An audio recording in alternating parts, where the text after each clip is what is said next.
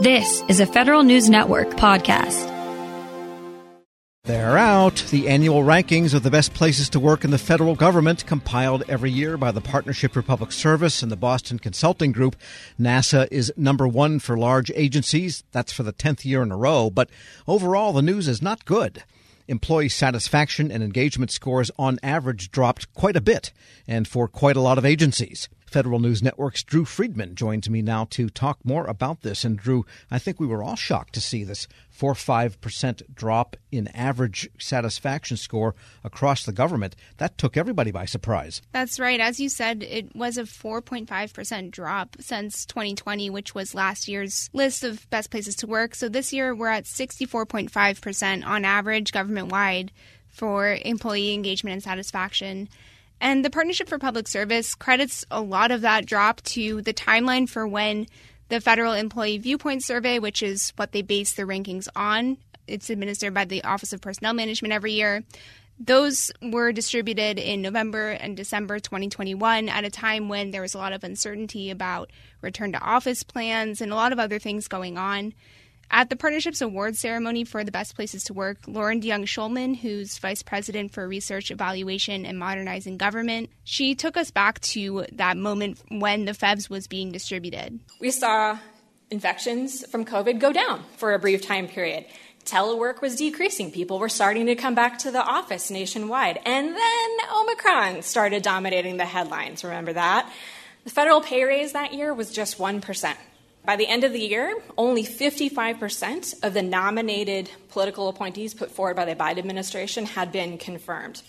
In other words, federal employees were dealing with a lot that year. Yes, a lot of uncertainty, and I think it was more the political situation, and this is always an area of ferment than it was COVID or the uncertainty over that. But in that, I disagree a little bit with the conclusions from BSG and also from the partnership. But heck, they did great work. Let's talk about some good news, though. Which agencies particularly did well? Besides NASA, they're kind of a perennial here. And they've got their telescope that's working great. Right. So NASA is number one again. But aside from that, the Department of Veterans Affairs was a big winner this year. They were the only large agency on the list of 17 to have an actual marked improvement between 2020 and 2021 for their satisfaction score. But even with that, they only saw a 0.2% increase from 70 up to 70.2%. It is, though, the first time that VA has ever made the top 5 list. A couple other notable ones. In other words, a lot of agencies fell, and so VA's rock kind of came to the surface. That's right. They moved up several slots this year, so there was improvement there. And, there were some other notable agencies for midsize and small ones. So the U.S. Agency for Global Media, they had the largest increase for midsize agencies, sure. About 11% raise. And Global Media is noteworthy because there has been so much political turmoil there. Trump administration appointees, and even during Obama, people came and went, news executives came and went, and their whole role was debated and so on. So I guess there's some oil on the waters there now, and maybe that's why they went up. And it's interesting about VA, I just wanted to say, too, because it's an agency where probably 3/4 of the workforce is unionized. It doesn't have great labor relations, and yet it's steady with respect to employee satisfaction. I don't know what that says, but it says something. And Drew, what are some of the agencies that didn't do so well? So something interesting this year is that even the agencies who maintained really good rankings on the list still saw drops in their overall score.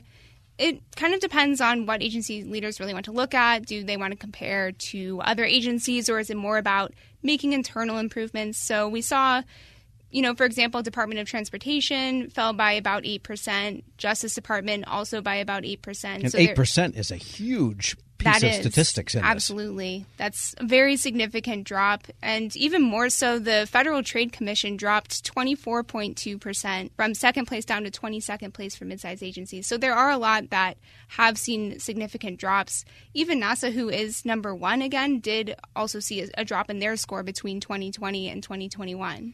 Interesting, yeah. So then that gets to the question of the Biden administration has centered on making the government a model employee. There's lots of language in that in the president's management agenda. I think it's the very first pillar. And that brings up the question of how agencies do with the private sector, and the news there is not so great either. Right. So the partnership did kind of compare how agencies are faring against or when looking at them compared to the private sector. For that, the private sector score was about a 79.1% out of 100. That's about 15% higher than the agency's score. And managing director and partner Danny Werfel at Boston Consulting Group, that group works with the partnership to produce these rankings. He talked a little bit about how the problem is a little bit more complex than what it might seem. I think we're all going through an inflection point across industries on how to engage our workforces. Some of it's generational, some of it's related to the pandemic, some of it's related to other mental health issues that are going on across the United States, and how, as a community of both employers and employees, do we work together? I don't want to isolate the government as being always lagging the private sector. In some cases we are, and in some cases we're not. But I think working across industries also might make sense, not just solving it in the government by itself. And Danny Werfel is right about that. There are some agencies whose average engagement scores were higher than the average in industry. And we should also point out that the industry score is not from the same survey, so the numbers are not technically comparable, but they do a similar methodology to arrive at that industry score. So at best, you could say it's kind of tough to tell. And the other question that comes up all the time is whether agencies use these results to make changes and try to make things better. Right, Tom. So the lowest scoring question on the Federal Employee Viewpoint Survey this year was, do you think the results of this survey will be used to make changes, as you said? That really points to a key problem in the way that agencies, I guess, are handling these surveys. We see that a lot of them maybe don't communicate well enough with their employees about the changes that they're making. So maybe that's part of it. It's hard to say exactly what it is. As one example, Katie Kale, who's the deputy administrator at the General Services Administration, talked a little bit about how she's trying to encourage her employees to take the survey and continue providing feedback. We communicate with them very often to make sure that we are listening to what they have to say and then thanking them for giving them the feedback and making sure that we are acting upon that feedback. We're still in FEVS for this year, and we are very focused on making sure that we're hearing everybody's voice, whether it's the administrator or me sending emails to all of our employees nationwide to say, hey, we want to make sure that we're the best, either within the agency, a little bit of competition, or between our other sister agencies. And that really does come up as a profound point, as people just want to be thanked and at least know they're appreciated. Now, a pat on the back without a showing of the green is not necessarily the most effective thing, but without even the pat on the back, then you've really got a problem on your hands. Right. You can say there are some just kind of simple things that a lot of agency leaders say you can do, which is just saying, hey, I took this feedback, I hear you, and this is what we're doing to make changes. So even something that simple can make a difference. And I think they said, too, that the surveys are being prepared for the 2022 year to measure for results next year. And where does all that stand? That's right. So we are in the middle of FEVS being administered right now. Employees are taking the survey. And it's, we're just going to have to see next year where that all leads. For example, at National Science Foundation this year, Wanzi Gardner, who's the chief human capital officer there, that agency did really well this year. But he says there's always room for improvement, and he's looking for ways to, keep the ball rolling for 2022. I think next year we're just trying to level set how we're going to work in the future. We want to make sure we upskill and uptrain our people to make sure they have the resources and the tools they need to work in this new environment. We want to give our managers and supervisors the tools they need to make sure they can work in a hybrid environment and be as effective and efficient as they were before, and even better than before the pandemic. I think a lot of times we talk about technology and we talk about different types of systems, but most important, I'm looking at leadership and then make sure we communicate and we have the open, honest dialogue. I found as I've looked at this thing, people talk about technology, they talk about the digitization and everything, but the bottom line is we need human-to-human interaction and contact, and leadership and management is so very important and critical in this time as we go forward. That's Wanzi Gardner, Chief Human Capital Officer at the National Science Foundation. All right. Good advice. We've been speaking with Federal News Network's Drew Friedman. Thanks so much. Thank you for having me. Be sure to check out her coverage of the best places to work. And we've got all the rankings for all the different sized agencies. Check them out at federalnewsnetwork.com. Hello, I'm WIPA CEO Shane Canfield, and thank you for joining us on another episode of Lessons in Leadership. I'm honored to be joined by Angie Bailey, founder and CEO of Ananda Life. Angie has a remarkable career in public service, beginning as a GS2 clerk typist with the Social Security Administration. And over the next 40 years, Angie steadily worked her way up through the government, ultimately becoming the Chief Human Capital Officer at the Department of Homeland Security. She's been recognized with presidential rank awards by 2 administrations for leadership, innovation, dedication, and commitment to the country. Angie, thank you for joining us. Thank you, Shane. What a pleasure to be here. Angie, you've made quite a name for yourself as a leader in the federal workforce. Who was the first person you remember looking up to as a leader, and what about them inspired you? I often think about this because, sometimes we think of the people that we look up to the most as being somebody that throughout our career has, been at the highest levels and all. But I've got to go back to honestly, whenever I was 10 years old. And I remember I really wanted to play Little League baseball on a boys team. I was the only girl. And interestingly, it was the women who would keep saying to me that, no, I couldn't play. And then one day, whenever I was there to sign up yet again, there was this guy, his name was Delbert Beiser. And I remember he had like red hair and he had wad of tobacco in his mouth and greasy overalls and everything. And he said, I'll take her on my team.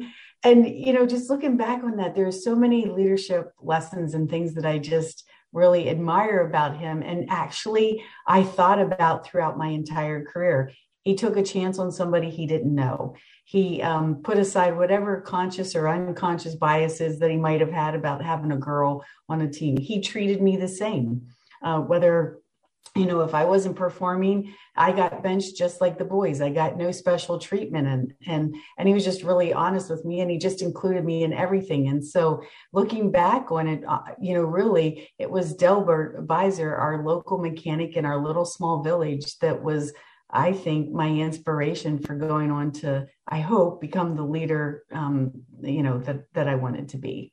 I'd say half of the guests on this podcast have had similar stories where they reach back to either childhood or young adulthood. And I think as leaders, it's really incumbent upon us to keep that in mind, that what we say and do, especially in the younger ages, really can have a lifelong impact. How would you describe your leadership style, and how's that developed over time? I would say that the one word that describes my leadership style is that I care.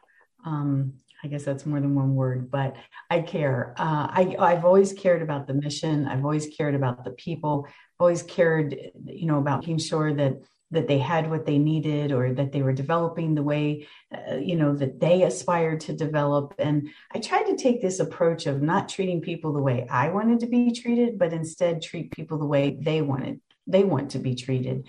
And I think that really kind of developed over my career. I started out just like most leaders do, where it's very results driven. It's all about the bottom line. You need to make sure that you get everything accomplished because, that's what everybody's looking for, the goals, the metrics, et cetera. But I think as you mature and you go along, you start to your point, you draw back on those early childhood days or early adult, whenever you're a young adult, and you say, I think that there's a little bit more to this than just the bottom line.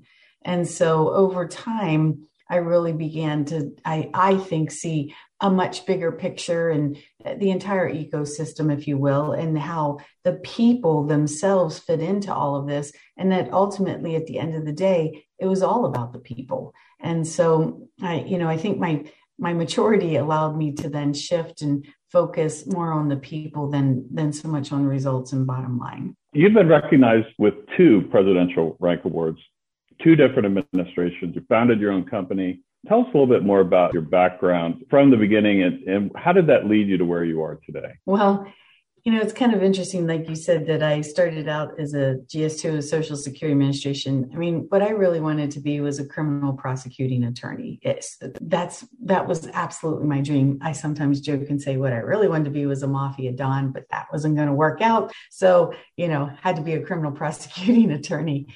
But, I had to get a job to pay for college. It wasn't in the cards that I was going to be able to go to college without a job. So I applied at the Social Security Administration, at the unemployment office, And lo and behold, I got a job at Social Security. I didn't even know it was federal, to be honest. From there, I went to the Department of Defense, and I found this career field called Labor and Employee Relations. And honestly, it was as close as I was going to get to being a criminal prosecuting attorney. I didn't go on to be a criminal prosecuting attorney, but I went on courtesy of Department of Defense to get both my bachelor's and my master's in leadership, because the whole study of leadership, I just find incredibly fascinating. From historical to current times, it's just something that's just really fascinated me. And so I would say I'm a lifelong learner of leadership. And then I would say some of the other things that got me maybe where I am today is I never really said no to anything. If people asked me to take on a new challenge, even if I wasn't sure I was going to be successful at it, I would say, you know what, not sure this is going to work out, but more than happy to give it a try. And it always worked out. But I think giving things a try and just not saying no to opportunities is what really led from one position to the next. I feel like I was always rewarded for just stepping in or stepping up and taking on the challenges that sometimes no one else wanted to do. Angie, thanks so much for joining us today. Oh, thank you, Shane. It's such a pleasure. I really appreciate you giving me this opportunity. Thank you. This has been the Lessons in Leadership podcast. I'm CEO of WEPA, Shane Canfield. Looking forward to talking to you next time. This episode is brought to you by Zelle. Whenever you're sending money through an app or online, it's important to do it safely. Here are a few helpful tips. First, always make sure you know and trust the person you are sending money to. Second, confirm you have entered their contact details correctly. And finally, if you don't trust the person or your recipient is rushing you to send money right away, think twice before sending money through an app or online. Grab a 30-day free trial of Live by Live Plus, and you'll get unlimited skips, commercial-free music, and all of the podcasts and live streaming events you can handle. Visit livexlive.com/podcast1 to learn more and start your free trial.